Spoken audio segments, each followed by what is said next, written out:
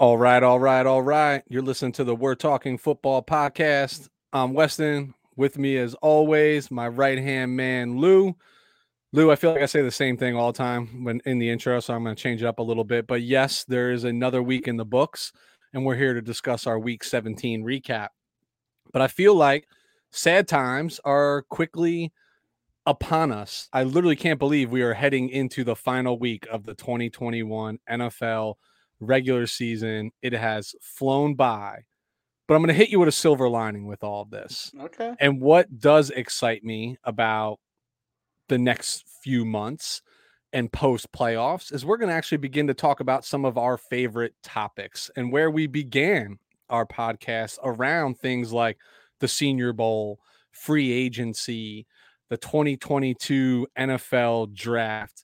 Either way, it feels a little bittersweet, but I've had a lot of fun diving into our first regular season together as the We're Talking Football podcast, and not just fantasy football text messaging, talking shit back and forth between you and I.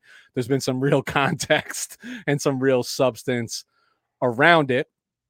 So before I get all teary-eyed on you, because I might, still a lot to look forward to in the final week of the season. You got one spot that's still up for grabs in the playoffs in the NFC. You have two remaining spots up for grabs in the AFC.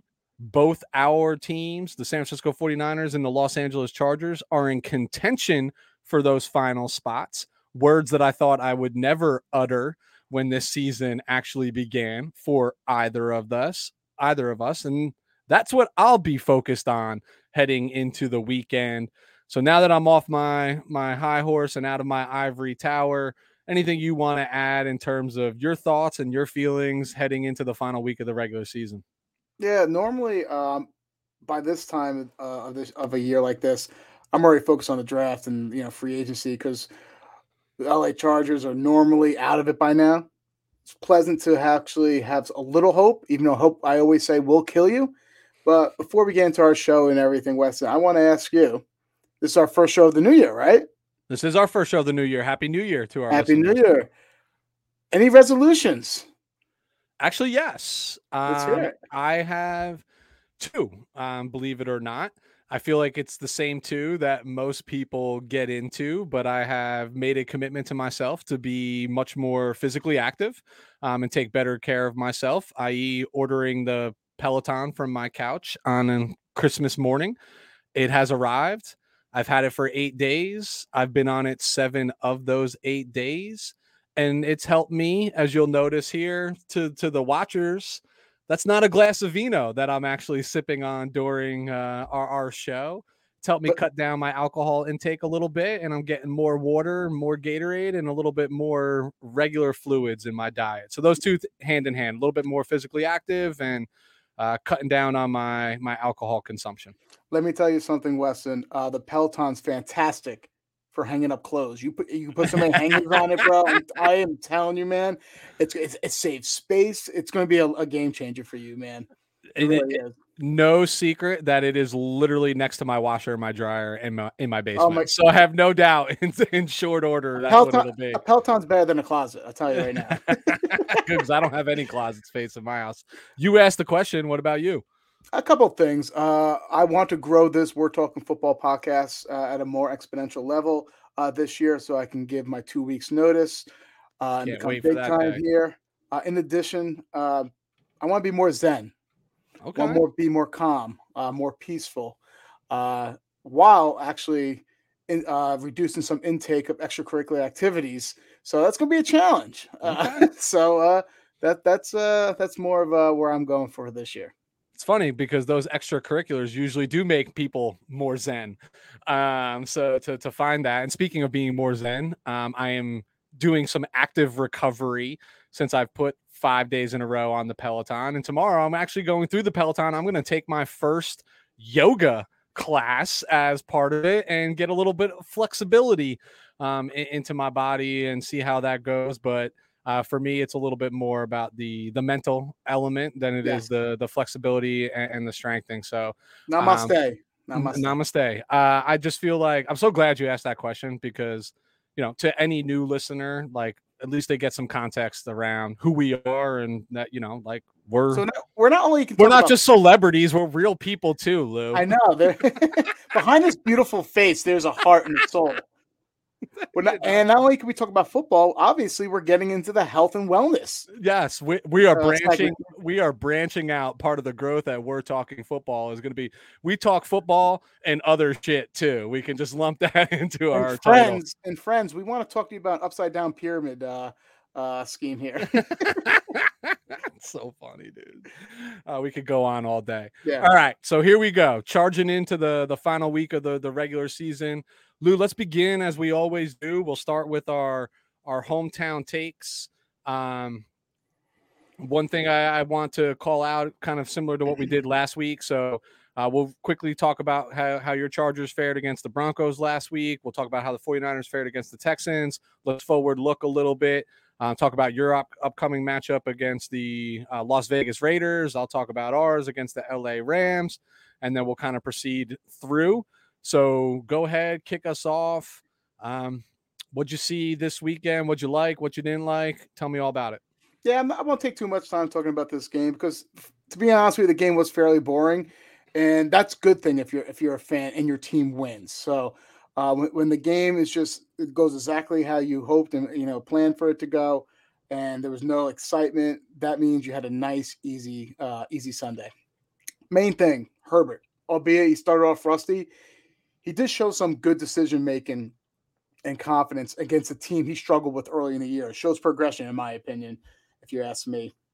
Now, it was important because defensive-minded coaches and defensive teams have been giving him fits all year. All right, I'm talking about Bill Belichick and the Patriots, Harbaugh and the Ravens. Earlier this year, like I said, Fangio and the Broncos, and Zimmer and the Vikings. All gave him issues discovering their blitzes and their zones. And it was just refreshing showing that Herbert learned from the first meeting. Well, I understand the Broncos were, COVID out this past week and what have you, but Fangio is a mastermind when it comes to defense. He finds players that can play his scheme, and they're going to be tough regardless. So I do understand they were shorthanded, but it doesn't mean his scheme is that much easier to decipher when it comes to a second year quarterback. So let's look at the recipe for success this past week. It was simple. For one part, offensive line holding up. Their offensive line did good, and their starting right tackle Storm Norton was out, and Trey Pipkins, the guy who spot started for Rashawn Slater against the Chiefs, had another good game. This is a former third round. Yeah, this is another former third round pick that when his name was selected in the third round, people were like, who? Huh?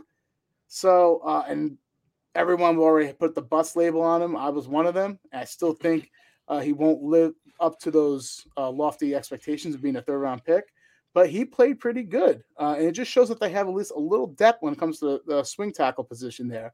So that was reassuring. Two-part running the ball. What did I say those last couple of weeks? The Chargers have to run the ball. I liked 30 to 34 times a game. Some people thought I was crazy because you're taking the ball out of Herbert's hand. I get it. You want the ball in Herbert's hand because, wow, the team looks flashy when it comes to their offensive schemes, throwing the ball, bombing it down the field. However, that's not sustainable. You can't, especially when you're playing against better defenses, they're going to find a way to slow you down and not give up those big plays. You don't believe me? Look what's going on with Patrick Mahomes. What's going on with Dak Prescott? Their offense was so explosive. Now teams are starting to figure them out or just slow them down a little bit. You need to be multidimensional in this game. And I feel like the Chargers are starting to find their identity as being a multidimensional team due to the fact they have Justin Jackson now being a running back too. They've been looking for a running back too to complement Eckler for all season. And it's good that Jackson's finally healthy and finally starting to ball out. But yeah, it's important for this running game to get established. Just like I said last week, why, especially against the Broncos, why do you need the running game to be established? To move those two high safety looks, to move them down into the box, and look exactly what happened. The whole game, they were running the ball, and then Herbert, bomb, Mike Williams, boom, touchdown. Yep. That is the recipe for success. And once again, to stick with this recipe kind of theme here, 3-part special teams, a kickoff return for a touchdown. The Chargers? I knew you were going nuts when that happened. I knew it.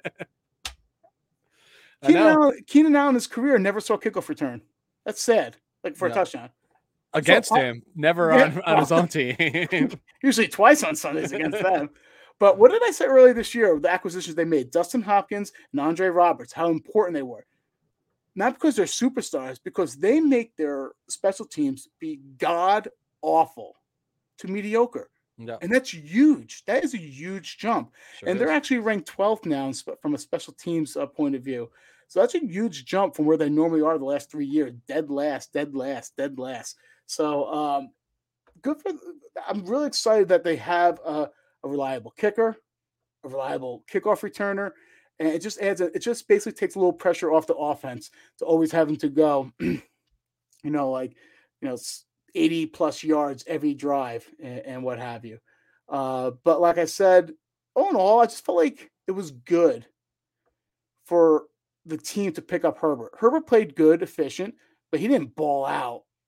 He didn't have to. He didn't have to. But this was important because when Herbert balls out, they usually have a chance to win. When Herbert doesn't put the team on his back, automatically they lose. Yeah. So this was a nice team win. And I say that because I'm also looking at the defensive side of the ball.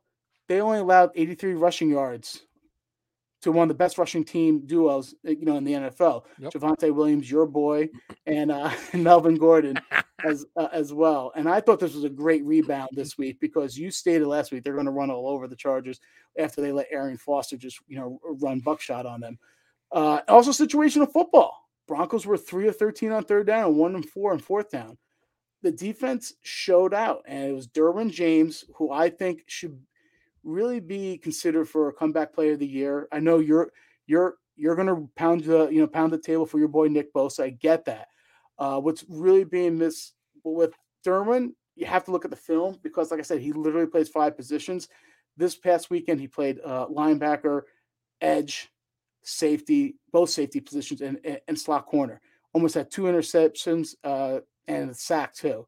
I know the almost, but still, the pressures and the interceptions, they do affect the game and the mindset of a quarterback. So Derwin James balled out this past weekend. So that's pretty much all it for the good aspect.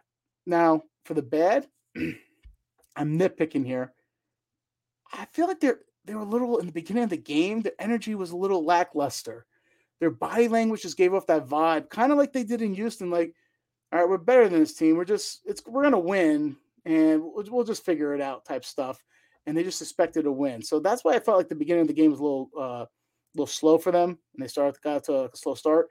Don't like seeing that. They're going to need to, change that and get to a quick start this upcoming Sunday. So those are pretty much, like I said, I'm nitpicking there, yeah. But I was really frustrated watching them in the first quarter because, like I said, just looked lethargic. I get that. It's hard to find.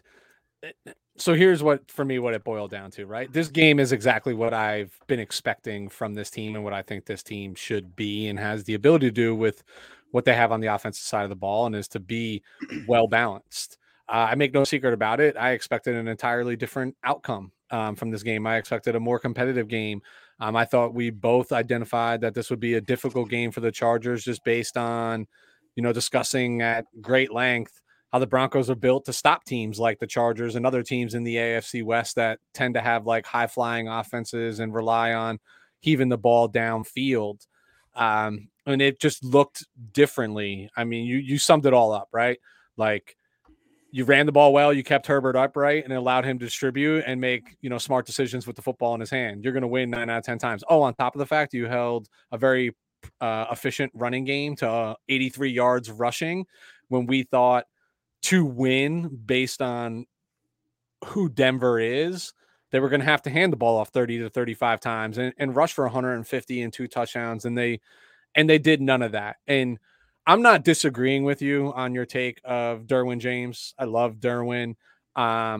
Yes, I will pound the table for Nick Bosa, but let's both come to reality right now. Yeah. And after the last 2 weeks, it's Joe Burrow, right? Like, we know Burrow's going to get it. It's always going to go to a quarterback, so it's going to be between him or Dak anyway. But what Burrow's done these last 2 weeks, like, hard to ignore that. He's just getting hot at the right time when this is fresh in voters' minds. But I can't argue with it. Like, they're a different defense when Derwin James is on the field. Just like they're a different defense. They're so much faster. Yeah. When Joey Bosa's on the field, right? Like, they just are. so much faster. He can neutralize, let's Tight call it ends. number 2, number 3, number 4 threats in a passing game, right? Like he's not going out on the one and following them around the field, but he takes away your tight end. He can take away the back out of the backfield. He can come up and play the run. Like he's a difference maker. And that was evident in this game. So much to love when 33 is on the field. He still wears 33, right? He didn't go to a single digit. No, okay. yeah, still 33. So, all right. I like you. I can't find anything bad. I didn't watch the game intently enough to like notice body language and things like that. You know, like I save that I reserve that commentary for my own team, who I'm literally judging every movement of every player at every single second.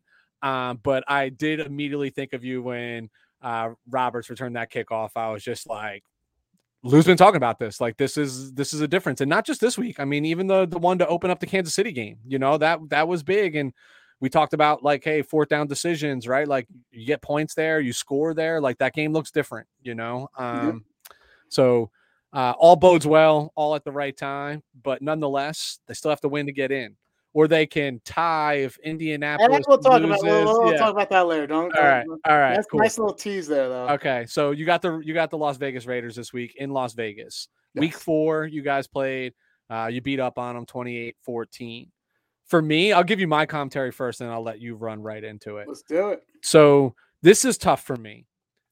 And it's tough for me. Here's what it is. And you and I talked about it offline. Like we agree. I think every listener that we have would agree that the Chargers are easily the better football team. Yeah, our millions of listeners will easily, I guarantee at least, 80% of those millions of listeners would say the Chargers are the better team. Yes. Yeah. And I don't think you can dispute that, right? But that we have millions of listeners, right? That they're a better football team. But they're also, as you would coin it, and I don't want to steal your terminology because I'm sure you'll throw it in there, but like, can they prevent chargering, in doing those sort of things? And the Chargers actually have evenly split the division. So they are split with the other 2 division rivals so far this year, with Kansas City and with Denver at this point. So Lou, here's what I think: the Raiders will Raider, and the Chargers will win this football game, and you will be in the playoffs in 2020. Are we talking about our pick'ems already this early? Because I no, well, yes. For this, all right. Let me roll up the sleeves here. Actually, let me not. I don't want to ruin this shirt. I don't want to stretch out the sleeves here. All right. So it's hard for me to believe that the Chargers won't Charger because I still have that sour taste in my mouth of that Texans game. Yeah. So if that was like 6 weeks ago, I'm like, nah, Chargers are going to win. They're a different team now and what have you. And you know what? I feel like this Raiders team is a different team. I mean, in a good way. First and foremost, Jacobs was their running back is healthy. Yeah. Josh Jacobs wasn't really healthy. He was banged up when they first played him. Played well last week too. Well, he's been playing better these last 4 weeks. So that is something to obviously worry about. I know they don't have Henry Ruggs when they did in their first contest. But here's something I feel like that that's going overlooked, and I guarantee I'm going to get laughed at, especially from Charger fans. Gus Bradley, this defense. So start off hot, been atrocious the second half of the year, and I get that. But let's not forget what Gus Bradley did against the Ravens a couple of years back with the Chargers, when he's with the Chargers in the playoffs. When I actually went to that game, it was at Baltimore. He implemented that defensive back look and totally shut down Lamar Jackson. Every now and then, Gus Bradley changes from his vanilla cover 3 scheme to something completely different, whether he's blitz heavy or what have you. And I have this sneaking suspicion that he's going to implement some kind of defensive scheme that the Chargers will not be prepared for. This is why I'm getting a little nervous when it comes to the Raiders. He's shown this before, and who better knows the Chargers than someone who used to coach the defensive side of the ball for the LA Chargers, in Gus Bradley. So this is a little worrisome, that the fact that I feel like he's cooking up something, out of the ordinary. And the Chargers, numerous times, Herbert has said, we weren't prepared for that. They didn't show that all year, so we weren't prepared for that. A la the Patriots, also the Ravens, stuff like that. So this is why I'm a little nervous going into this game. I won't give my pick, but that's why I have some trepidation and also some hesitancy when it comes to the Chargers got this. It's the Raiders. Yeah. But it's also the Chargers too, though, by the way. Yeah. I just always the only thing that gives me trepidation is like in these game scenarios where both teams it's like winning in, right? Like they control their own destiny per se, is like it's not a traditional football game. All cards are on the table. This is not week 7 or week 12, right? This is like the name of the game is always just get into the playoffs and you can be dangerous, right? So, like, does Gus go back and watch the tape of Belichick and Zimmer and Fangio from earlier in the season and devise some scheme based off of some of those things that they did well to throw Herbert off? Yeah, that's all likely. That's all likely. But when I look at the teams on paper, my gut just tells me that the LA Chargers are a better football team. And one thing I think they have in their favor is Brandon Staley's post-game rant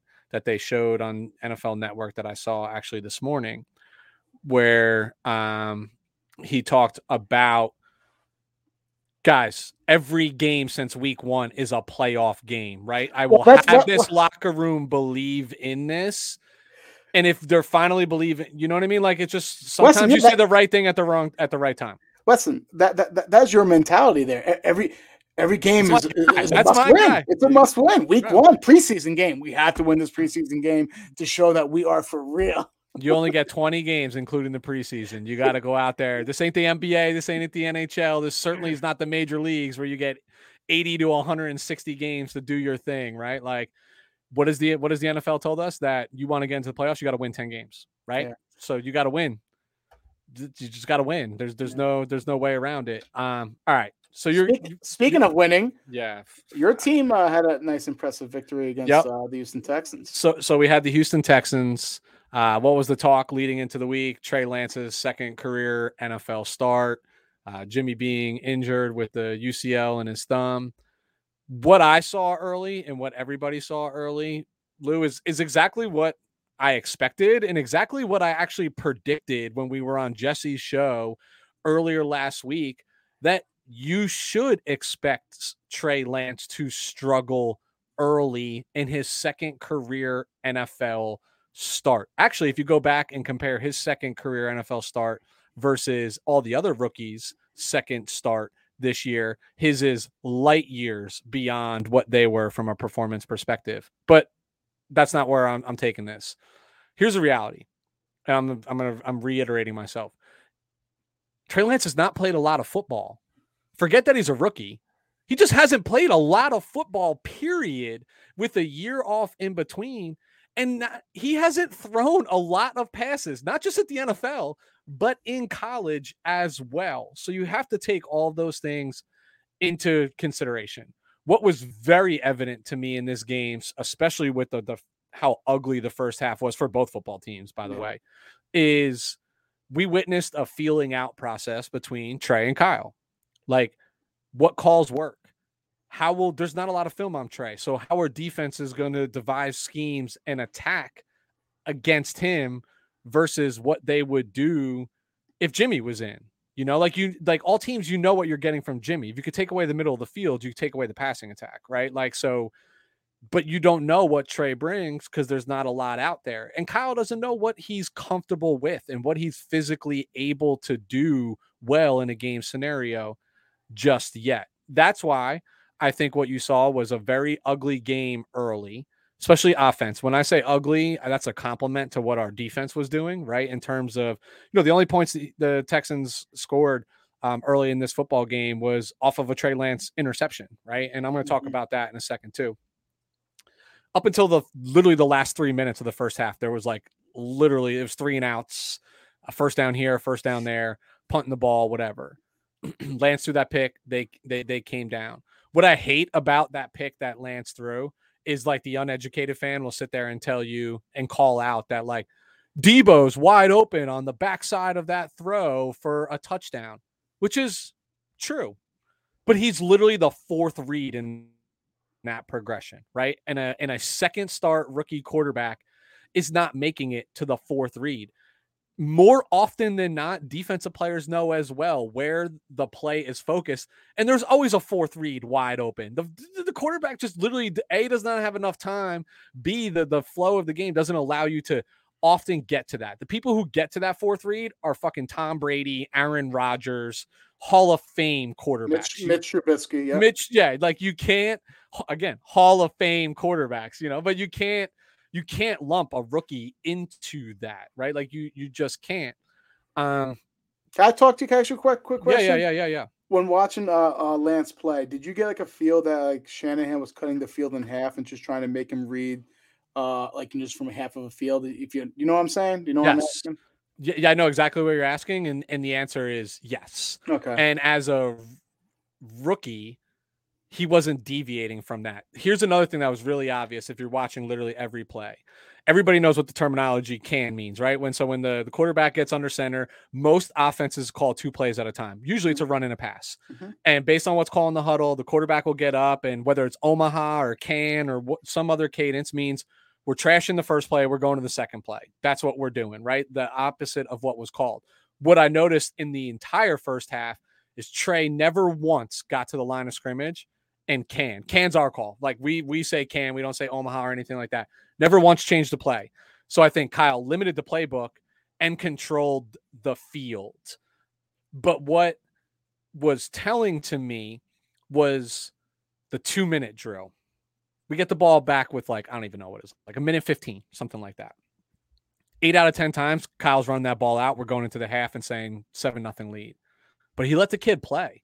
And he dialed up some good plays, and he trusted Trey, and Trey made a couple nice throws there, and you got 3 points before the half, and you got the ball back in the second half. So to me, that 1:15 of game time helped Trey's confidence. It helped his maturation process, and you're talking about a very small window in that game. And then we come out in the second half, and it just looked entirely different. Like Trey and Kyle found a rhythm, they established a running game, and then the offense took off. One thing that I don't often turn to Chris Sims for advice, but I listen to him because I know he's Kyle's boy, right? Like I know they talk a lot. And one thing that he says is really eye-opening, that Kyle's play calling style is very reactionary. He wants to see, so the intention of his first 15 is not to draw up home runs. Like a lot of coaches' first 15 is like, we're going to run these regardless of what your defense is. He does it to understand how you're going to react to his thing in his scenarios. And then he remembers that, and that's how he dials it up, right? So he needed to see how they were going to scheme against Trey before he got into his bag and got comfortable calling plays that Trey could have success with. And I think you saw more of that. You still think he does that with Jimmy G, though? You think that's the philosophy? Not as much. I do, right? I think even so with Jimmy, I think that he's more confident in what like the defenses are going to try to do to Jimmy, but I think he mixes it up, right? Like in the first, you'll never see in the same first 15. The plays look similar, but they're out of different formations, different motions, different things. And I think he wants to see how they react. You see, that's interesting. That's interesting because real quick, don't mean to cut you off, but I remember seeing a segment with Sean Payton and Drew Brees, and basically they're sitting at a table and how they came up with their first. I know this is Drew Brees and Sean Payton, so I get it. Yeah. So, but how they came up with their first scripted 15 plays is like, Drew, what do you want to do? Like, it's like exactly.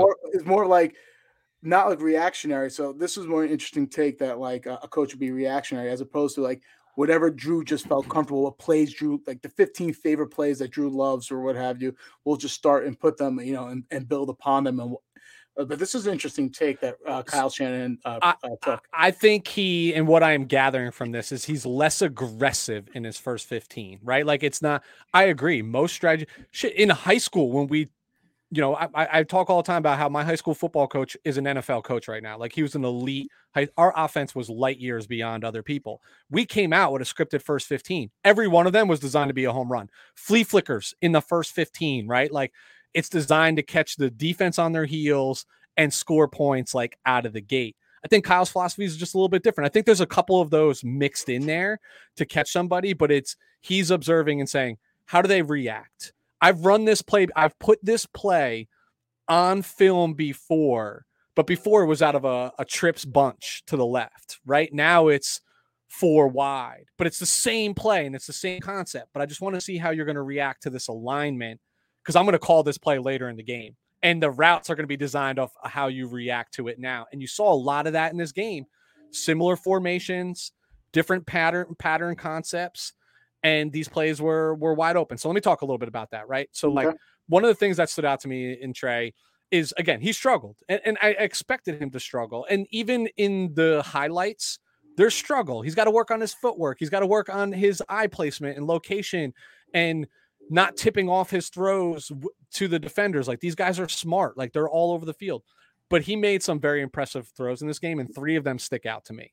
Some throws that, by the way, I don't think Jimmy could have made. 100% can't make. And the first one is exactly one that I'm going to talk about. So the first was an obvious naked boot that should have 9 out of 10 times hits Kittle in the flat, right? Like, and Jimmy gets that out quick. That's what he does. Jimmy is timing and rhythm based, and he gets the ball out quicker than most quarterbacks in the NFL. Like, it's just, that's when he's successful, that ball is out in like 2 seconds, like flat, right? Jimmy would have, Kittle was arguably covered. I think Trey could have turned a little bit quicker and dumped it to him. Jimmy would have been able to do that, or he just would have thrown it at Kittle's feet. Incomplete. You live to see another day.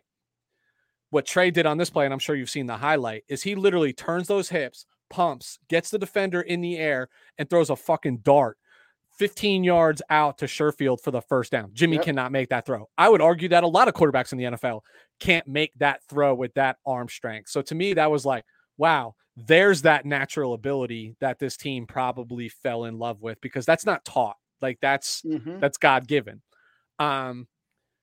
But you just said, like, Jimmy can't make that throw. The second, and it's probably the most obvious, was just the bomb to Debo off the play action.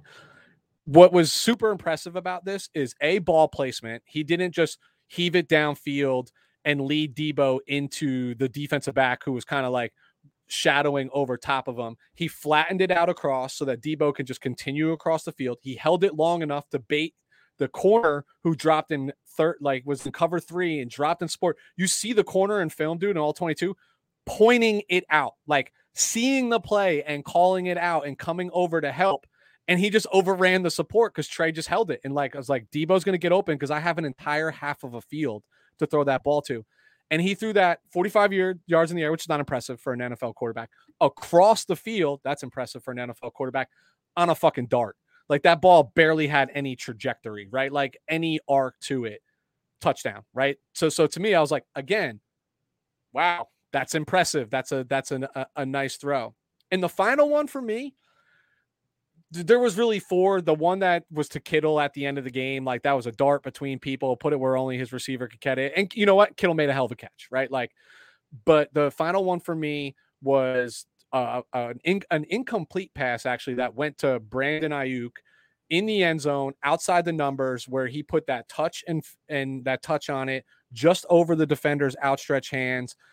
You could have easily called PI on this. They didn't. Like, the guy was literally holding Ayuk's left arm, like in between his own arm, and Ayuk had to go up with one hand and still almost made the catch in the end zone. You know, on that play, putting it in a perfect spot, you're either getting PI and that ball's on the 1, and if it's not PI, a good wide receiver is probably going to come down with that, and it's a touchdown. And again, another throw. Jimmy can't make that throw. Jimmy doesn't attempt that throw. Jimmy doesn't throw outside the numbers. It's a rare occasion. So what I find from this is just Trey has really impressive arm talent. He's very elusive in the pocket. And when he's elusive in the pocket, he's looking downfield still. He wants to throw. He wants to throw the deep ball. He doesn't want to just take off. I haven't even really seen him just take off yet. I do have some knocks on his running. We can get into that another time. I think he still thinks he's in college and he can like lower a shoulder. Run over people. Yeah, or even like run away from linebackers who run 4.4s and safeties who run like 4.3s. Like, that's a maturation process. He'll learn that. Like, there was a 4th down that we went for. Like, dude, he's got to turn up. Like, he's just got to stop on the dime on a read option and just get upfield because you only have 2 yards. But he's trying to outrun a safety to the end, and he's not going to do that. He's a 4.6, 4.7 guy. He's not a 4.4 guy. But he'll learn that, and he's got the talent to do that. But here's, to me, the biggest takeaway from this game. The offense just looks different with Trey versus Jimmy. And I'm not even going to sit here and say one's better than the other. It's just different, like with Jimmy, everything's over the middle. It's short passing game. It's all based off of timing. Everything that I've been saying leading into this with quick releases. Trey holds the ball. He improvises a little bit more. He's much more elusive in the pocket, which does open up the downfield passing game. Kyle's going to have to adjust to that, right? Like he's going to have to adjust to that, and he hasn't had to adjust to that for a while. But when you go back and look at where Kyle's been the most successful in his offense, it's when he's had got Atlanta, even in Houston when he was an OC, even in Washington under Cousins, and even like RG3, those quarterbacks are able to put the ball downfield or at least attempt to and have big plays. So what do? Everything that you just talked about with the Chargers. I'm going to hand the ball off 30 to 35 times a game. That's always going to be a staple of a Shanahan offense. But once you cheat and once you suck up, I will bomb over top, and I'm going to make you pay for it. Yeah. And up until now in San Francisco, he hasn't had a quarterback, in my opinion, that is capable of doing that. So I know this was all about the Trey Lance thing. I do want to continue to applaud the defense with who we have, especially on the corners. D'Amico's doing a hell of a job. This game was no different. We've seen progression from the rookie, Ambry Thomas. He's getting literally better and better every week. He actually looks like the best corner on the field right now. Josh Norman getting benched in the middle of the game. But what I'm going to talk about here in a second when I talk about the Rams game, though, is like our entire defensive backfield is on fucking COVID list right now. So I believe they're all vaccinated. I believe they have 5 days to get back, and they should all have that time so long as they're asymptomatic and whatever the case might be. But you don't know how, we don't know how it's affecting them and how they'll play from coming back. I'm hoping they're all asymptomatic. Like they're not available to the media when you're on the COVID list. So we don't know a ton about that, but this is not the week that we need that to happen. And so, I wasn't really shocked what Lance did this past weekend. I actually almost called out his stat line numerous times from a fantasy standpoint and from a preview standpoint. You were balls on accurate as you could possibly be. Right. I don't even you said 250, 2 touchdowns, 250 to 275, 250, 2 touchdowns, 2 turnovers. 2 turnovers. He did 249, 2 touchdowns, 1 turnover. That's pretty accurate. That's pretty damn good, right? Yeah. But that's what I expected. We talked, during the draft process that Lance had to be the guy. That he was the guy for the Niners. For the mere fact, I don't think it's going to happen this year, to be honest with you, Weston, but I feel like next year this offense is going to look completely different. It's going to be transformed. I don't think Shanahan has the time really to mold it. He's in a playoff chase, and the pressure's on him, even though he's got that contract extension and he's not going anywhere. Like he's a prideful man. He knows what his win-loss record is at this team and the town he has around him. He's trying to get into the goddamn playoffs. He's trying to win fucking football games. And I make no bones about it. Shit. I can even argue that going into this Rams game, if Jimmy is can grip a football, he probably gives us a better shot to win against the Rams than Trey Lance does, just based on the way that Kyle. Because finish your thought, because I'm going to talk about this in a second. So finish your thought. Real quick, I was just basically alluding to the fact that I think that next year your offense is going to look completely different. I fully expect, because believe it or not, from a number standpoint, Weston, your offense is pretty damn efficient because of the running game. Yeah. From the running game and the guys with the yards after catch and Kittle, Ayuk, and Samuel, they make it more efficient. They hide the warts of Jimmy G. But next year, I'll save this clip, mark it, pin it, whatever you want to do. Your offense after a whole offseason will be way more explosive. Oh yeah, it'll be completely transformed. There'll be completely different schemes and strategies in that offense than what you currently have now. Because what they're trying to do, and it's going to sound like a backhanded compliment, but they're basically trying to use Scotch tape to just mold the fact, hey, just try to win the game as opposed to build sustainable, a long-term offensive scheme. Nope. I agree. I agree that Kyle doesn't have the time. But when the smoke clears and it's more and more evident, especially coming off of that game, you can't sit here and tell me Kyle's not slightly jazzed about what he could get cooking for this guy, but they have to establish rapport with one another, you know, like you made the point, like in the first half and for the majority of the game, the field is cut in half. It's not even close to Kyle's entire playbook. With Jimmy, you do get the entire playbook. You get the entire playbook. In whether Kyle dials up some of the plays or not based on scenarios and confidence in the quarterback is an entirely different thing, but everything's on the table because the quarterback knows the offense. But listen, that can take a while. It just came out, not just came out, but like Daniel Popper, who covers the LA Chargers, and I hate to kind of sound like a homer right now and bring it back to the Chargers, but I feel like this is applicable for what we're talking about right now. That Justin Herbert literally said his rookie year with Anthony Lynn and their offensive coordinator. That's exactly what they did. They cut the field in half for him to make it easier, and then if it wasn't available like on the left hand side of the field, then he uses his athletic ability, and try to make progressions. Right. The difference for this year 2. So that's what year 2 will be looking for Trey Lance. So realistically, year 2 will probably be towards the end of next year. Yep. They threw the whole playbook at this year. They threw the whole playbook at Justin Herbert. He said he felt like he was drowning. Just came out that he said, like, I did not understand it, what have you. But you're a quarterback saying that, and he has like 35 touchdowns and said he felt like he was drowning. And super intelligent. Like, yeah, he's not a dummy. So is Trey Lance. So I fully expect that your offense, is going to go over. It's going to be completely transformed by the mid to end of next year. Yeah, and honestly, I can't wait for it. But right now, let's handle business, right? So we got the Rams this week. It's winning. Baby brother. You got baby brother. I don't use those words. I talk that shit during the season, week of, right? I'm as, I could shit Cole and pull out a diamond or whatever that quote is right now. I'm so nervous. Listen, we control our destiny. Winning in, right? Go win. There's ways we can get in with a little bit of help, but I don't like that scenario. I don't think it plays out well for us. This is a road game in LA. I know we've beaten them the last 5 times, but this game's different. You got OBJ, who's actually more involved in this offense, right? Like not what it looked like the first time we played each other, where it was literally his first game there and he was there for a couple days. They might get Cam Akers back. I expect Cam coming off an Achilles to be on a pitch count fully. They're in the playoffs. They want him for the playoffs. So it's still Sony Michel's backfield. But this Rams team is just different. They've won 5 straight. I know Stafford has struggled along the way, but their defense and running game kind of have bailed them out. Like last week against Baltimore is a prime example of that. And even our first win this season against them, like we just capitalized on Stafford's mistakes early, right? Like we got up on them 14-0 early.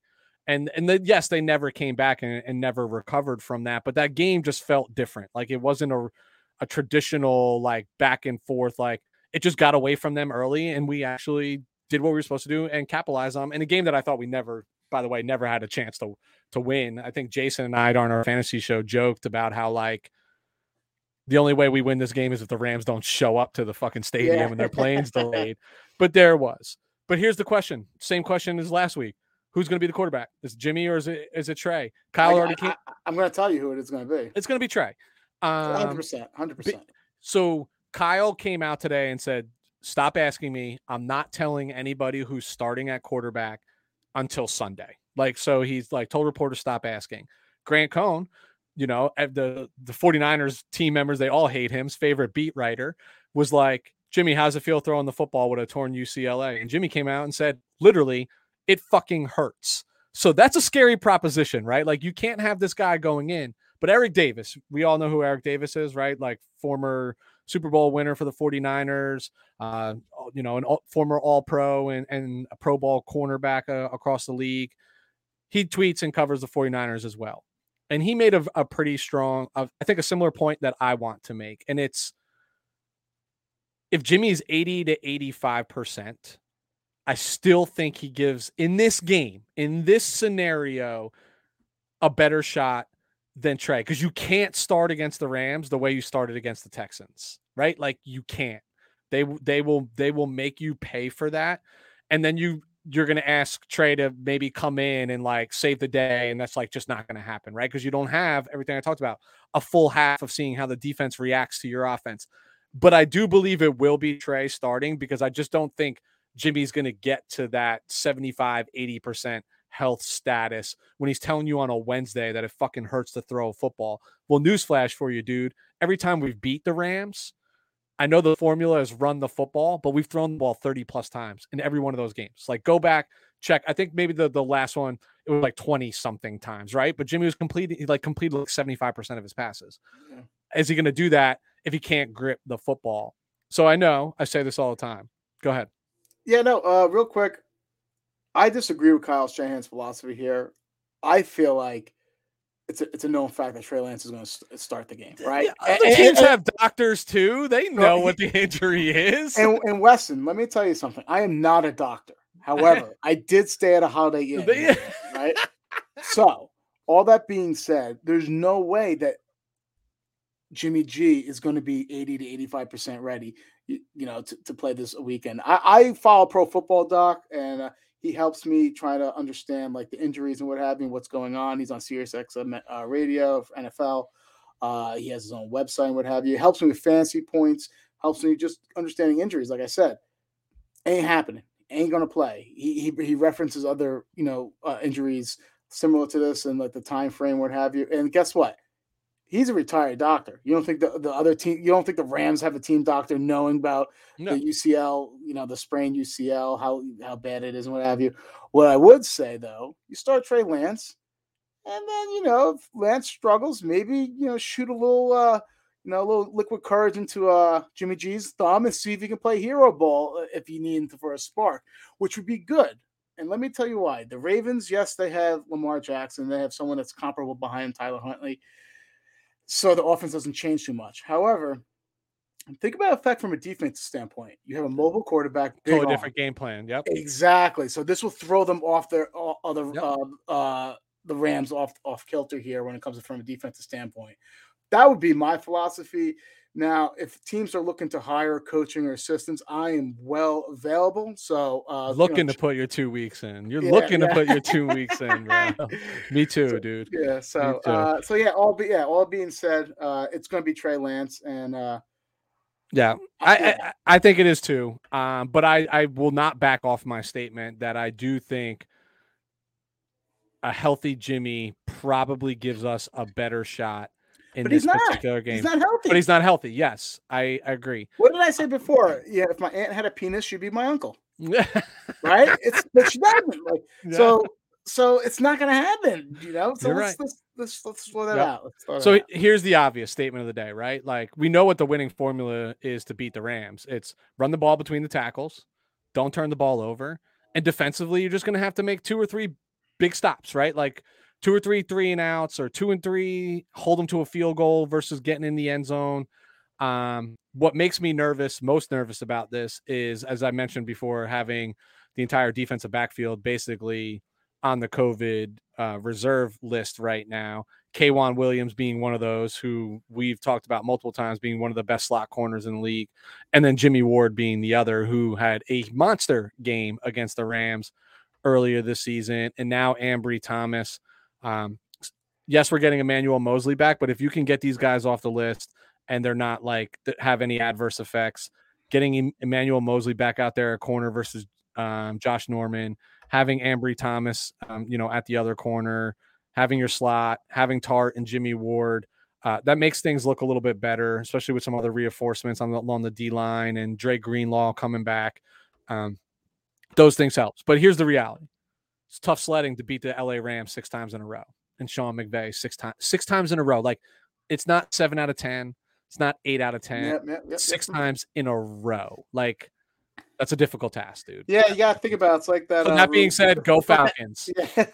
Like I said, it's like that roulette. You put everything on, black, all the time. It's going to turn up red one time. So, but yeah. Has to, dude. The NFL is the law of averages. All right. So let's get out of this. Obviously, we're both freaking out about our games, but let's go in and dive a little deeper and talk about some of our overreactions and what you might be freaking about heading into the final week of the season.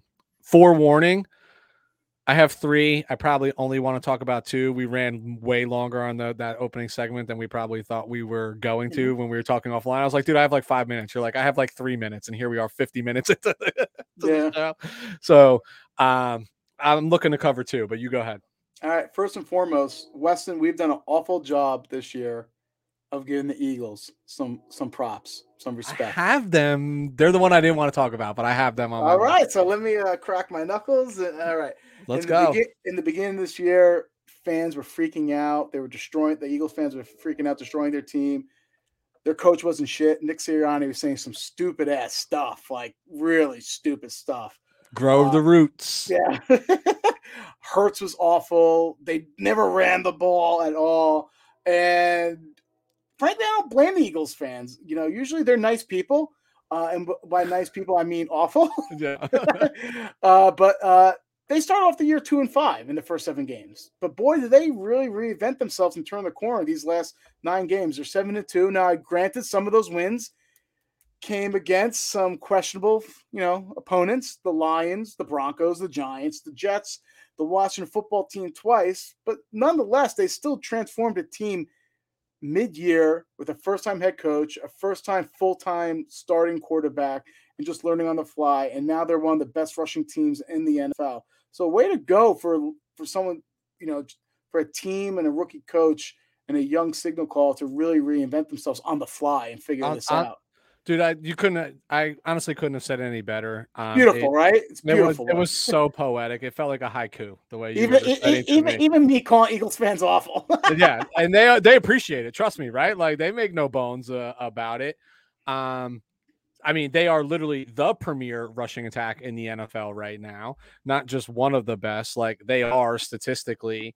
And I know there are Eagle fans sitting in their living room right now because they have clinched a playoff spot. They get to play worry-free football against a game that in a game they're probably going to lose, honestly, against Dallas Cowboys on Saturday night. But they're sitting there saying, eating their hoagies, drinking their pop. Yep, saying, "Fly, Eagles, fly." No, on the road to victory. Weston, this is how out of touch you are, Boomer. It's no longer fly, Eagles, fly. It's run, Eagles, run. Yeah. Run, Eagles, run. Bro, I hate that song more than you can ever imagine. I have an uncle-in-law, if you want to call him that, and they're all South Jersey guys, and they're big Philadelphia Eagle fans. And he just, I mean, the shit talking that goes on throughout the year is unbelievable. All right, so if you only can hear one song for the rest of your life, it's the Fly, Eagles, Fly, or Call Me Maybe. Which song would it be? It's actually, I'm just an island boy. Oh, God. Oh, my God. I cringe hearing that. All right. I would say Call Me Maybe, honestly. Okay, honestly. All right. So I'm freaking out over that little tidbit right there. But what are you freaking out about? I can't believe I'm freaking out that I just quoted, I'm an island boy. I'm freaking out on the Tennessee Titans right now. If I told you that Derrick Henry went down for the season week 9 this year, where would you think this Titans team would have ended up? Maybe just barely, possibly a playoff team. Yep. Especially considering like their big time free agent acquisitions like Bud Dupree and Julio Jones have spent more time injured than they have on the field. AJ Brown, your second best offensive weapon, has missed an extended stretch of games in the middle of this year. And the prominent portion of that stretch that he missed, it was while Derrick Henry was out, right? It wasn't like they had one hand washing the other. And the Titans, but here we are. We're heading into the final week of the season, and the Titans actually currently own the first round bye in the playoffs in the AFC as the number 1 seed. Wanna why? They have a top 10 quarterback in the league. Stop that. I'm not looking so stupid though by saying that now. You're not looking so stupid, but you now know the I'm just looking the stupid. errors in your way. Hold on. I'm just looking stupid, not so stupid. Yeah, it's just yeah. The mildly slow is what you're looking in comparison. But all they have to do is beat the Texans this weekend on the road, and they hold that spot. There's no way they lose that spot unless they lose the game. And oh, by the way, the cherry on top is that they're about to open the window for Derrick Henry to come back just in time for the playoffs. So how about a first round bye, giving another week for your now fresh, rested, most dominant running back in the league to come back? Like, return of the king. Dude, this is not just shocking where they are. This is insanely shocking. And Vrabel has his guys believing. They keep playing. Dude, you get Derrick Henry back. Like, let's go back over a few years. Look at these games that they just didn't close out against like the Chiefs, against the Ravens in the playoffs, where they were up like 21 points, 27 points, 24 points, whatever it was, and they couldn't close those games out. I feel like this is a different football team. Like they might be able to close those games out. And if they do, they're really, really dangerous. And I don't look at the Tennessee Titans after having played them on a Thursday night and what we should have done to them, been like, they're a number one seed. But yet, here we are. Like, they are the number one seed in the AFC. Well, I think what you're missing here is normally when the Titans are in the are playoff bound, King Henry has like, almost 400 touches, already under his belt, right? Guess what? This injury could have been a blessing in disguise. Fresh legs, as long as he's healthy, fresh legs, probably the lowest amount of touches in the last 2-3 years that he's had. So they will be able to ride his ass come, every Sunday during the playoffs, giving opposing defenses some big fits. Yeah, but this is exactly how we predicted it, Weston. If you listen to our segments earlier in the year, but who stopped the Titans? Look at their schedule. It's exactly how we predicted it. Pat ourselves on the back, and I'm being 100% facetious right now. Yes, so. I called this week 1. Henry goes down. Down week 9. You said 2 things in week 1. It was a must-win game for the 49ers, and that the Titans will get the that might be the 1 week that I probably didn't say because we were against the Detroit Lions, where I felt pretty confident we were going to be all right. So, do you got another one you're freaking out about? I do. Not in a positive way. Cleveland Browns. Another one that I have. So let's go off each other. Let's go off each other on this one. Okay, you ready? Yeah. Guess what, Cleveland? You don't have your quarterback you don't have a franchise quarterback anymore. Baker Mayfield is not the answer. He's regressed over the last 2 years. Doesn't look like a fit for this Browns offense, which is kind of hard because they have a great offensive line, great running game. They have some good tight ends. Shockingly, he can't be successful in this type of scheme. He's had his lowest throwing output this year with a little over 3,000 yards. He only has 17 throwing touchdowns this year as well. That's the lowest of his career in any given year. His second lowest completions percentage this year as well, 60.5%. So you're going to say, all right, he had a bad year. He'll bounce back, right? No, we've been seeing this during his first 4 years with Cleveland. He has 56 interceptions in his 4-year career with Cleveland. That's the most of any quarterback since 2018. It's not just this year that he's playing bad. His career completion percentage is 61.6%. He has never hit the 4,000 threshold mark when it comes to throwing yards. I kind of think we owe Odell Beckham Sr. not only an apology, but maybe even a scouting job because he's damn right when it comes to Baker Mayfield. So I want Baker Mayfield to be good. I do too. I love his NFL commercials, and I don't want them to go away. That is my sole reason for wanting him to be good. I didn't like him coming out. I just felt that like he didn't fit the build as like a number one quarter, like this 6'5" monster stature guy with crazy arm. Like I know he was a really good college quarterback, but he's also not Kyler Murray, like elusive like that. Yeah. But I didn't expect this either, right? I just thought he was maybe like not worthy of the number one overall pick. Here's a funny stat for you. What week did Jameis Winston go out for the year? Was it 8? They have the same amount of touchdown passes. That's crazy. Yeah. And I think Baker's missed 1 week? This is, by the way, this is the worst possible timing for him and the Cleveland Browns. Him, because he's not going to get the bag. Yep. And then the Browns, what do they do? Because they can kind of win with him, kind of, if the defense. If all things go right. This is Jimmy G saga, right? Like everything's got to go right around him. Exactly. So what do you do here if you're Cleveland? Do you try to be aggressive and trade for one of the quarterbacks in the offseason? Do you franchise tag him and kind of try to figure things out on the fly? This is awful for the city of Cleveland and their fans because I said it before. I love the changing of the guard. You get tired of seeing the Patriots win all the time. You get tired of seeing the Steelers. I want the Chargers. I want the Bengals. I want the Browns. I want these new and upcoming teams to really flourish and give some more excitement for different fan bases. So I want the Browns to be good, but I don't know what. I think this is the worst possible time for Baker Mayfield to realize he's not the quarterback for them. I agree. You and I applauded the the Browns for what they did in the offseason too, right? Because we didn't think And the it's offense been was the good. problem.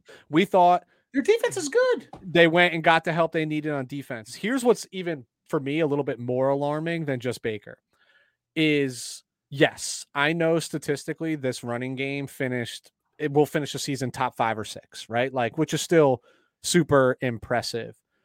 But like we're used to them being like the number 1 rushing attack, right? Like between Hunt.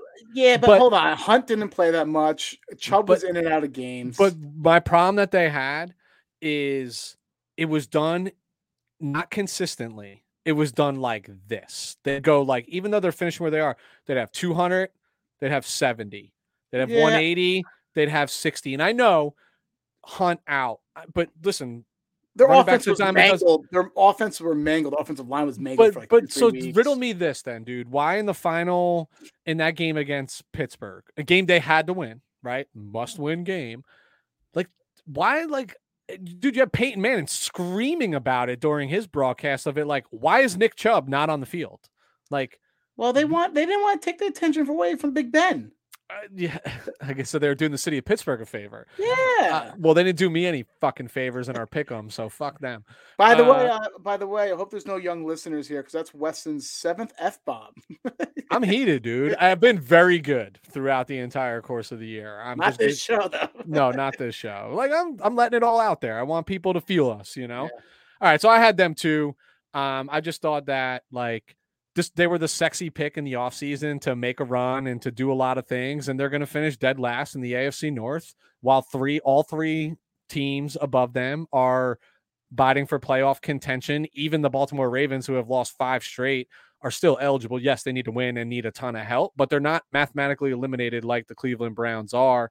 But, you know, I think what's even more painful for them, you mentioned changing of the guard. In the year that was supposed to be Cleveland's, Cincinnati stole the show. Yeah.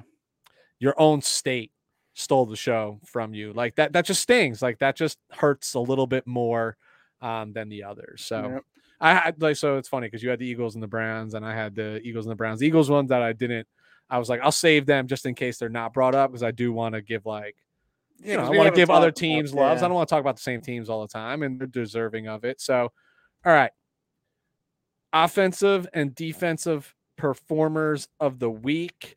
Go ahead and start with the obvious offensive player of the week this week. I will actually defer to you because last week I had this duo and I called them out. I stole them from you. Yeah. So I'm going to defer to you. So Weston, would you please take it away? Yeah. So I don't have a duo. This man deserves to stand alone off of this performance. Okay. And he deserves to stand alone because I stand by my comment. He wasn't throwing himself the ball. He might as well have been, dude. Lou, who did I tell you was the best player in this draft? Mac Jones. Correct. Mac Jones is my offensive player of the week. Now, Ja'Marr Chase, no secret, 11 for 266, 3 touchdowns, and he did it so many different ways. Dude, he's out there mossing people in the end zone. He's out there taking 70-yard slants to the fucking house. Mm-hmm. Like he was just. We're on 8 right now. He single-handedly probably won many fantasy football championships this weekend, me included. He, just to put it mathematically perspective, his point total in my league roughly accounted for 75% of my opponent's total points, right? And like, I won't even get into who else I had in my team. This wasn't even a competition, and it should have been. He was favored to win by like 30, and I won by like 70. And that's all because of Ja'Marr Chase. Like, balled out. That performance alone is going to make sure is probably going to guarantee he's a shoe-in for Offensive Rookie of the Year. Yeah, I don't know why people kept on talking about Mac Jones. He was an efficient quarterback. Play went down. He had a good week. It went down, but like he was an efficient quarterback on a run-heavy team. Yeah, on a team that plays good defense. I never saw. I always thought it was Rashawn Slater, then Chase. No, I'm kidding. It's always Chase. But yeah, no. Last week my duo was Burrow and Higgins. Yeah. This week, it's Burrow, who went 30 for 39, 449 yards, averaging 14.9 yards per throw and 4 touchdowns. And Chase, it just goes to show you this Bengals offense is going to be a problem. If it's not Higgins going off, it's Chase going off. It's not Chase going off, it's going to be Mixon going off. You throw a couple offensive linemen in there. Yeah. Ooh, this is going to be a problem. And they're all young, or they're all under control for a long period of time and really cheap. They have to capitalize now. But this I said this Bengals offense is so multidimensional. They can beat you so many different ways. It's going to be scary. I think they're a year away, but they are here to stay. Dude, they need to go. You got Higgins in year 2, Burrow in year 2, Chase in year 1. One. You have Mixon. Mixon's probably like year 4, maybe. Well, Year 4. no. He resigned. He's resigned for probably 3 more years. They need to just go spend their money and bring in a couple of veteran offensive linemen and just back up the Brinks truck for the defense, right? Yeah. Like, and they're going to be a problem, like a real problem. I agree. I had Burrow too. I would say another one for me was Rashad Penny. Someone we both pounded the table for coming into final weekend of fantasy, 25 for 170. Boy, do we look smart. We look smart. Dude, I'll tell you what, man. I went back and listened to that because I was just curious, like keeping receipts. We're good. We didn't miss on much. No, I told you. I'm like, yo, we didn't miss on much at all. But 25 for 170, 2 touchdowns. Big game for him. You got anybody else? I got one more. This is another guy last 4 weeks we've been saying his name every week. Amon St. Brown. All right, so Yes. All right, hear me out. 8 catches, 111 yards, 1 touchdown. Also added 2 rushes for 23 yards and a touchdown. Why this is so impressive is because he did it with Tim Boyle under center for the Lions. I know he was under center for the Lions previous week, but all right, that could have been just a one-hit wonder. But he made Tim Boyle look pretty good. So Amon St. Brown is one of my weekly offensive players of the week because of the situation he was in. Yeah, he's a player, and he's going to be, even though I know he wasn't taken like super late, he's still going to be a steal in this draft compared to some of the other wide receivers. I noticed this early, and I noticed in the first week against the 49ers, like he was open all day long. He suffered from drops. He suffered from incapability of the ball getting to him competently. Being a rookie. Suffered from being a rookie. Yeah, but I think the hardest thing for rookie wide receivers to do, and the ones that separate themselves, are the ones who get open and run good, clean routes. Like these corners are the elite corners from, that they face in college. And to me, it just was very telling early that I was even halfway through the season, because he came on late in this season, right? Like statistically and production speaking, it came on very late. But like every week I was just more and more baffled, like, why is this guy not, like, he should be dominant? Like he should be dominant. And then just took 1 week for it to click, and he's taken off ever since, dude. And never looked back. Last 6-7 weeks. Yeah. All right, so let's get on the defensive side of the ball. Who do you got first on defense? I am going to start this one. It'll be TJ Watt. I think, me, 3 sacks and up, you're getting mentioned. That's a Lugarini special. Yeah. And TJ Watt had 5 tackles, 3 tackles for a loss, and 4 sacks. TJ Watt is so interesting and such an enigma. All right, so for your analytical nerds out there, his pass rush win rate is not great. So meaning he doesn't beat his offensive lineman that's lined up against him often. But he has such high sack numbers, meaning like it's either sack or nothing. And he has a boatload of sacks. Yep. So he's such an interesting study if you watch film on him and if you really crunch the numbers. But TJ, 4 sacks in the game. Kudos to TJ Watt. Dude, they sacked Baker 9 times in that game. Yeah. That's crazy. I think after the 6th time, like, okay, well, let's just run the ball more. So TJ was my number 2.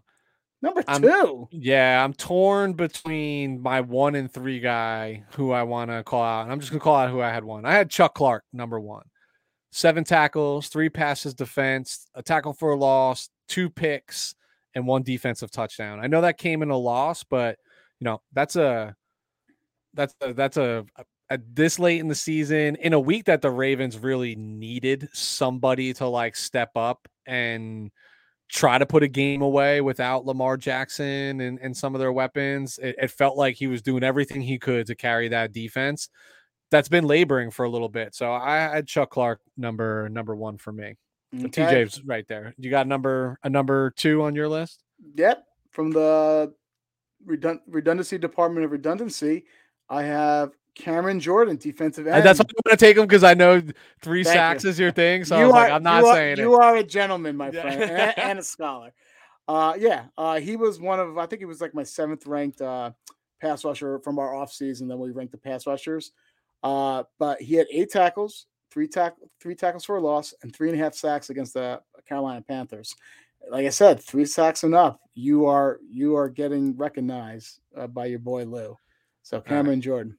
So I'm taking this opportunity because I've done it once before, and I don't know if I'll get the opportunity again in the regular season to go this route. So my another defensive player performance game ball for me goes to Mike Glennon, quarterback, New York Giants, who went 4 of 11 for 24 yards, 2 interceptions. Lou, the Giants had negative 10 net receiving yards for an entire football game. For 60 minutes of football, their net passing yards was negative 10. He was the best player on the Chicago Bears defense last Sunday. What? So I was listening to this fantastic podcast where this awesome guy was talking about fantasy football, right? And he gave one of his pick'ems for fantasy football for the championship game, and he had the Chicago Bears, and he said anyone against the New York Giants, you got to start them. Oh wait a minute, that was me. So I That was me. I listened to that podcast. Because of that advice, I picked up the Chicago Bears defense off the scrap heap to start in my championship. Last minute, I decided to go with the Packers, Dude. which I didn't think I could go wrong either, right? With they're playing Sean Mannion, and no Kirk Cousins in Lambeau, and they still give me adequate numbers. But throughout that 1:00 game, and I'm watching what Chicago's doing, I'm like, if this comebacks and bites me in the ass, I'm gonna be so pissed. You deserve, because of that, you deserve to have won only by half a point. Well, I won by 70.5 points. So, all right. So I have one other player that I want to put out here. Go ahead. And it's because, honest to God, and I'll literally send you my notes. He's been on my list 7 times this year. I come up with 6 to 7 on both sides of the ball every week. He's been on my list at least 7 times this year, and I think I've said his name once. And it's linebacker from the Atlanta Falcons, Foyside Olukun.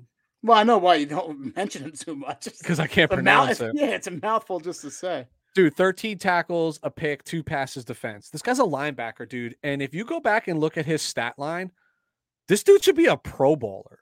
But he plays in Atlanta, and he's not getting the recognition that he deserves. He's a young player. I don't even know where he played college, dude. It might have been like Florida Atlantic or something along those lines. I have to go back and double and triple check. But Lou, I shit you not. Like, I will send you notes from every single week. They're all saved in a Google Drive. I'll give you access to it. He's on there every time. There's other people that peak beyond him, but you can't ignore when a linebacker week after week after week after week, like 13 tackles is like his minimum output. Like, there's been weeks where he's had 16, 17 tackles. Yeah, it's not only that you're playing for a bad team, you're playing for a poor defense. So that could be really disheartening. Where is the motivation? So good for him for being motivated to be a primetime player. So Foyside Olukun, the We're Talking Football podcast, loves you. We recognize you in your service. And we will tag you in our post if you have Twitter. All right. So Lou, what are you watching this week, man? Has to be Chargers, Raiders. The AFC West is perhaps one of the most exciting brand of football to watch. Explosive offenses, minimal defenses. It's easy. The winner of this game goes to the playoffs. So it's definitely that Chargers game. Yeah, I have Chargers, Raiders. I have 49ers, Rams for all the same reasons. Right? I have another one too. I do too, but it's not going to be yours. 49ers, Rams, because hey, look, 49ers win, they're in. Rams are playing for that to clinch the NFC West and get a first round home game where if they lose and Arizona wins, they're playing on the road. So a lot at stake for both teams. If it was up to me, they would both, because if they both tie, they both accomplish what they want to. So if Kyle and Sean can work it out pregame and they just take knees for 70 minutes, I'm good with that as well. If we can find a way to work that out. But what's your other game? It's Indy Jacksonville, and let me tell you why. You kind of alluded to this before. All right, hear me out, people. You got just buckle up, stay with me on this. I don't want to lose you. Indy hasn't won in Jacksonville since like 2014. If the Colts somehow mess up and lose against the Jaguars this Sunday, this now opens up an interesting predicament that's been talked about these last couple of days between the Raiders and the Chargers. So, ready? If the Colts lose and the Raiders and the Chargers tie, both LA and Las Vegas are playoff bound. So why wouldn't the Raiders and the Chargers just do what Kaepernick was famous for and take a knee all game? Yeah. Think about it. Why wouldn't they do something like that? And the best part about it is they have the last game of the week, right? There's no Monday night games this week. They have the last Sunday night game, so they can see exactly how that plays out. And so they can do it. Weston, let's say this. Ready? The Colts lose. I don't know who would call who first and be like, yo, what do you want to do? They have 4 hours to plan this out. I know. Listen, the 49ers and the Rams are in the exact same predicament, right? You can't trust the Chargers or Raiders. They're rivals, though. They don't want to see the other one prosper. Well, that's the problem is these are both division games, too, right? And I can tell you this, though. No way Sean McVay is getting a caveat saying, you've now beat me the last 5 times and we tied, right? He needs to go for that W for his self-esteem. So, all right. I think we have our pick'ems next, right? We're at our pick'ems right now. How did we do last week, buddy? You went 12-4. Ooh. I went 10-6. Second place. I gave back the ground that I made up over the previous 2 weeks. I'm super pissed. So I got to make. If you look at my little bottom, what's scrolling on right here, you see it? Can Weston find a way to surpass Lou? Well, no. Weston, what it really should be is Lou going to be a dick and just pick whoever Weston picks? That's why you're picking first every game, my dear friend. Wow. All right. So let's say I don't win this thing, this whole pick'em thing, because I'm picking first every game this week. I think there should be a little asterisk here. All right. So. Here's the newsflash for you. Up until last week, you picked first every game. I know, but I'm like, yo, why am I picking first all the time? I'm slow. But it's always been my strategy to go opposite of you anyway. It's been my strategy all year. I'm taking a page out Michael Irvin's book, right? When he's winning, he just picks what everybody else is picking. When he's losing, he's going hog wild. So on the year, you are a very impressive 108, 66, and 1. That's pretty good. I am 104, 70, and 1, which second place. I mean, hey, silver. You look good in silver. I kind of do, right? Yeah, right. So let's go.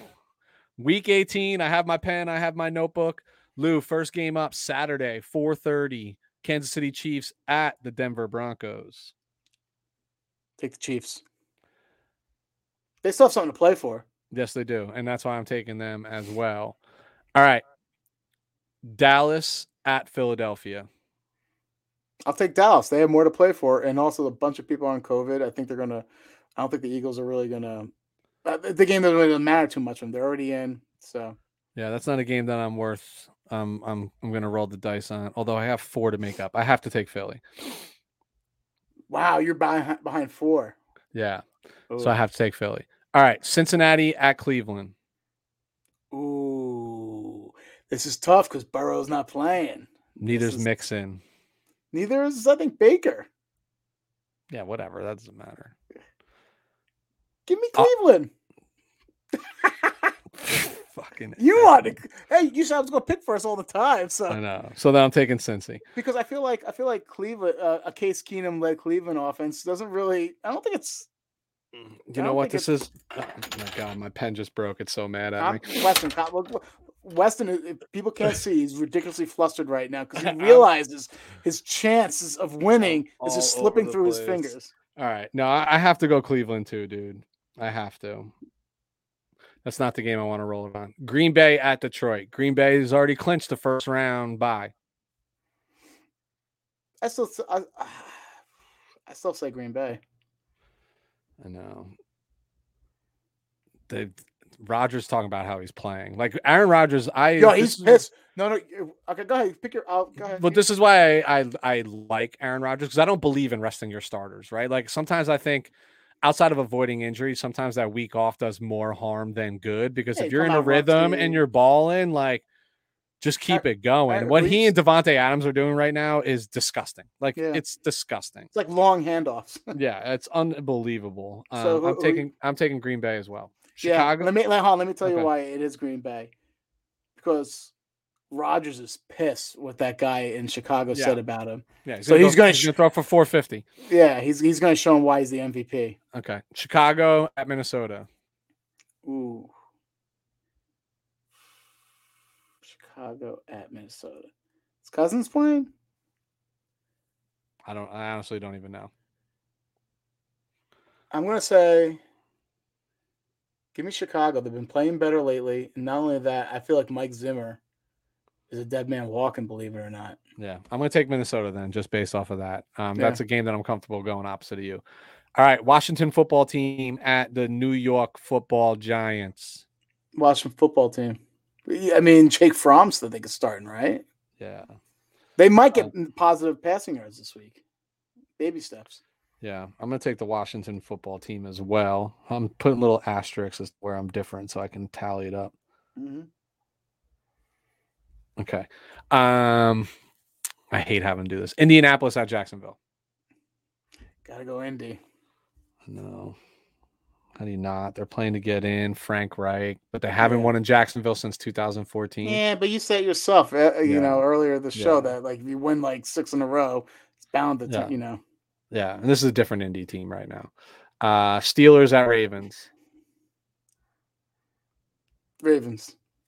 Yeah, they have to get off the schneid. They were not only that. I just feel like this Lamar's week, back, right? I think so. So last week was the Steelers' last game of the year. All right, Titans, Texans. Titans. Yeah, Titans too. Even though they have to win to keep that 1 seed. Otherwise, Kansas City takes it over. Mm-hmm. All right, New Orleans at Atlanta. I don't like that it's at Atlanta. Atlanta always plays New Orleans tough. I'll go New Orleans though. They have something more to play for. I got Atlanta because I think I need Atlanta. That's just what it boils down to, right? Like I need that help outside of this. Like I just need to root for that. I don't know. Jets. Okay. Jets at Buffalo. Buffalo. Yeah, I'm the Bills too. All right. 49ers at the Rams.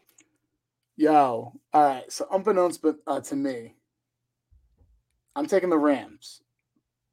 All that being said, did I just say the Niners are not making the playoffs because if New Orleans wins and the Niners lose, they're out? That's correct. Oh shit! I didn't even that. I wasn't trying to. That wasn't. Listen, we're here talking football, man. Sometimes that's reality. I'm taking the Rams too. We talked about it. Like, how many times they're going to win? 6 times in a row? Like, look, I'll be ecstatic, but it's not. Yeah, you really need Atlanta to win. Yes. Yes. Because if we both lose, us and New Orleans, we're still all right, so if Atlanta wins and you guys get in the playoffs, I need you to do the dirty bird on this. I'll do the dirty bird any fucking day of the week, dude. All right, New England at Miami.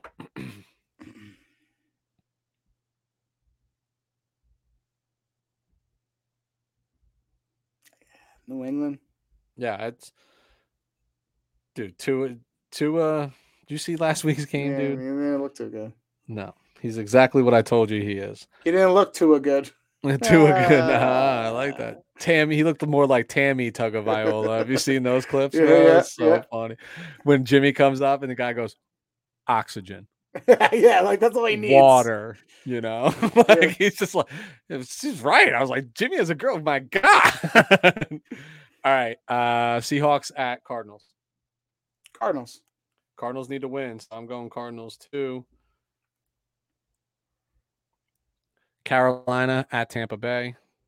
Tampa.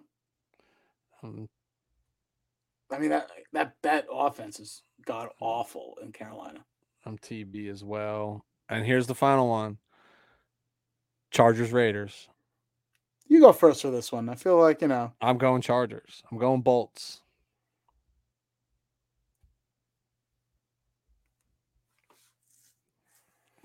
And this would be could potentially be my fourth differentiation. This would be the fourth? This would be the fourth. You know what, Weston? I like you. Hedge your bets. Hedge your bets. Protect my heart. Hedge my bets. Yep. The Raiders. Raiders Nation. All right, there we go. Here it is. Week 18 picks in the book. I got 4 to make up. I don't like my chances. You have to hit on all 4 to just tie.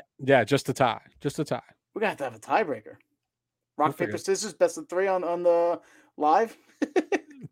Yeah, 100%. Yes.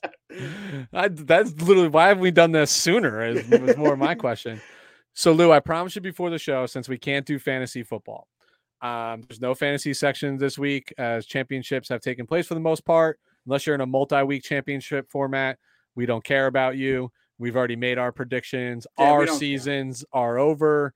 So done, deal, period, stop, the end for fantasy football right now. But we will join back with Jason Aponte and do some more off-season fantasy shows, talk strategies, do that. Expect a lot of guests as we get closer to the season. So fantasy is still near and dear to our heart. Just over for the season. And I don't want to talk about like weekly draft leagues for playoffs and anything like that. That's not us. We're here for the full season. So I'm going to throw you for a wrinkle here. I don't even know what he's bringing this up. No, he does not. So I only gave him a hint. This out together. I only gave him a hint that there was going to be something different in this show. It's going to get a little weird. It's going to get 2 dragons. 2 dragons. Har. So if the Chargers, no, let me turn the camera off. I got to boot him out of the room. How do I boot him out? All right. So if the Chargers do make the playoffs, who is the one team you absolutely do not want to face? And so this can't be an obvious answer.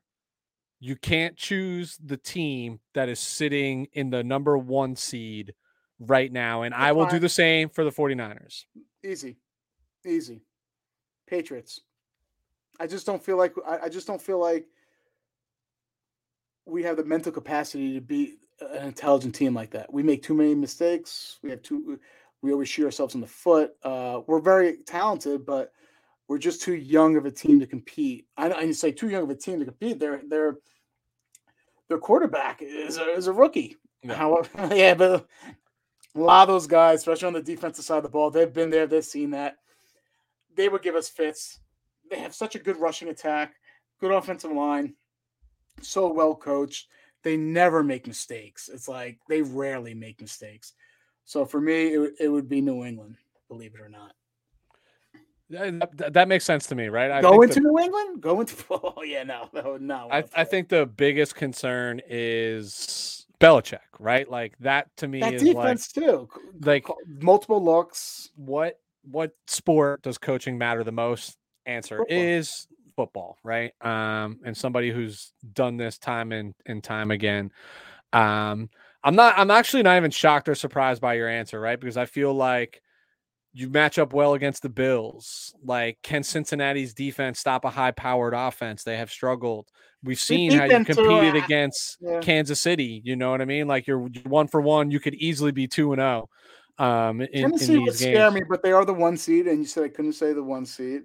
Well, I think I wouldn't know what to expect from Tennessee, to be honest with you, especially with Derrick Henry coming back. So that would be interesting. Well, that to me would be the scariest proposition, right? Is they've found ways to get to this point and win against good football teams, and now they're getting their best player back. Like, that's rough. But I feel the same way. So I'll answer the question for the 49ers, right? If they're fortunate enough to get in, I think the obvious one would be the number 1 seed, and it would be Green Bay. I don't think anybody wants to play Green Bay right now, right? Like, I just think the way they're moving the ball on offense and they're playing good getting defense. Better defensively, they're getting healthier defensively. Like, I just don't see any defense of scheme or player who is capable of stopping Aaron Rodgers and Devontae Adams right now. They are And, that and in your sync. defense, It's incredible. your defense is good. I'm not taking anything away from him. And D'Amico Ryan's done a great job with your defense, with the limited resources he has, especially towards the back end. All that being said, though, I don't think he's ready to stop Rodgers. No, nobody. I don't think your defense is. I honestly, looking at this slate, I'm not surprised if Aaron Rodgers gets his second Super Bowl. Like I don't think the NFC is as tough as people as records would say. We've talked about all year. I've been saying that all year. So here's the reality: the team that I wouldn't want to face would be the Rams, because I don't ever like your chances. Let's say the 49ers beat the Rams this weekend to get into. That's how they get into the playoffs. I already just talked about how difficult it is to beat a team 6 times in a row. Now 7 times in a row and 3 times in one season. Like, that's an impossible task, right? Like, the Cardinals are beatable right now. Like, we've seen that even with Kyler. No DeAndre there has changed that offense. They are beatable. Shit, we played them better when they had all of their weapons than when they marched out Colt McCoy, right? And we started, Trey Lance in his first ever start in that game. The Cowboys are beatable, man. They are. Yeah, let me tell you about sink the Cowboys. or swim. Rushing attack isn't as potent as it once was. Offensive line aren't bullies as they used to be. Dak is doing good, but he's not putting up arcade or video game numbers. Gallup out for the year is going to hurt that. Trust me, that hurts that offense. Their running backs are banged up, like I said before. Their defense is better. All that being said, though, they do have a couple chinks in their armor. It's not taken away from them. I'm saying they're a good team. They're good. They're playoff worthy, but they don't scare me if my team is playoff worthy. You're like, oh, we got a chance. We can do this. Yeah. Like, even Tampa Bay, right? Like, a banged up Mike Evans, no Leonard Fournette, no Chris Godwin, no Antonio Brown anymore, right? Like, it's real. It's Tom Brady and Ronald Jones, and the threat of Gronk scares you because you never the magic that those two. But he's one back hit away. From, dude.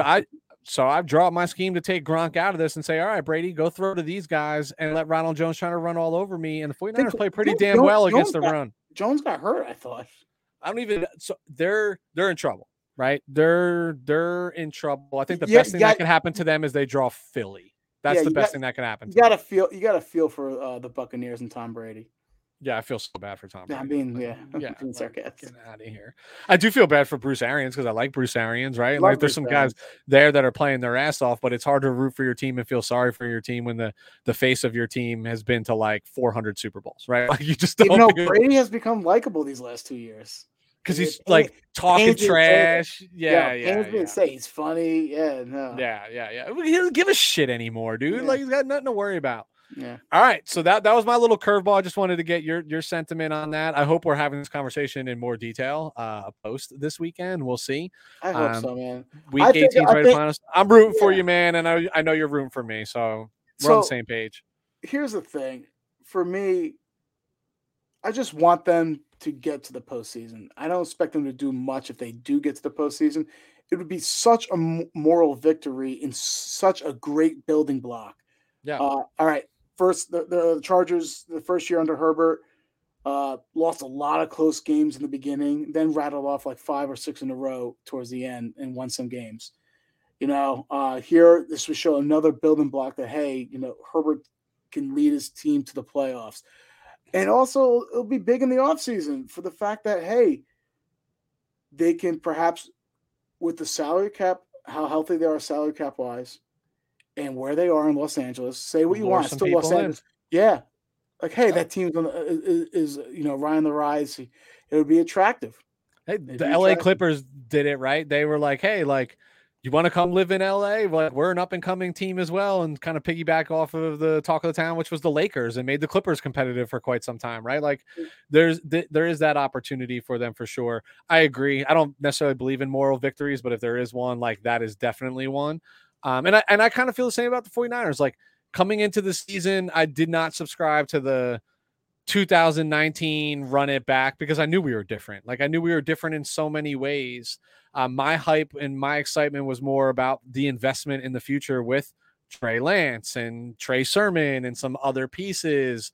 What I think I'm taking from the season is hey, we found out that this Elijah Mitchell kid can really play, right? Hey, Brandon Ayuk still has it. He wasn't a one-hit wonder in his rookie season. He is a ascending. Debo, like what he's done. And then, of course, when you had that like 3-game skid after starting 2-0, expectations set in like, all right, like even where we are right now, to me, only seems possible because nobody pulled away in the NFC outside the Packers, right? Like everybody was clustered in this pack that made it an opportunity to get in the playoffs. I feel like making the playoffs in both conferences just look different this year, right? Like it's all the way down to the home stretch, and it hasn't really separated until like the last few weeks. So I too, if they don't get in, there's still a lot of excitement. But I do want to make the playoffs, right? Because I do want to make the playoffs because I want to watch one more week of meaningful football to me and my team, just like I know you want to. And I too agree that I think that's the huge building block, knowing what we get back next year, knowing that we're going to see the Trey Lance experiment in full swing next year. Like, a lot to be excited about that. But like, will you? Maybe Jimmy G plays starts next year. Bro, I said no, but I said it like, don't be shocked. This ad nauseum. don't be shocked. But like there's just some things to be excited back. Like we didn't really see like half of our rookie class this year, right? Like because we were a pretty deep team for the most part. But all that being said, selfishly, I want at the least one more meaningful football game. I'm a huge believer in all you gotta do is look at the Giants' two most recent Super Bowls they won. They were wild card teams, run the table. It's all it takes, man. Steelers one time was like that too. Just get hot and run the table. And there are some teams that are playing right now that are sneaking in. Like Philly could be dangerous. They're hot right now. Like I don't think they're. I think they're pretenders, and all that. That's just my opinion because of the teams they beat. True. Yeah. But hey, all you gotta do is believe in yourself, right? Like they've won 4 straight. Yeah, I'll tell you right now. This Sunday night, my New Year's resolution will be hardcore put to the test of me being more calm and zen like. So yeah, I get it, dude. I'm already coming out and telling you that like my New Year's resolution was to limit my alcohol intake, and I have done that to this point. But I've already had this conversation with my wife, like. I'm gonna be fall on my face, fucked up on Friday, on Sunday, watching my games. That's 9. Whatever, dude. Come on, let's get to double digits. Just say it again. Fuck it. Let's do it. Double digits. There we go. All right, that wraps us up for our Week 17 recap. Hope everybody enjoys the show. I'm really looking forward to Week 18. Lou, like I always do, I'll rely on you to tell everybody where they can find us. You can find us on Instagram and Twitter at WTFPodNFL.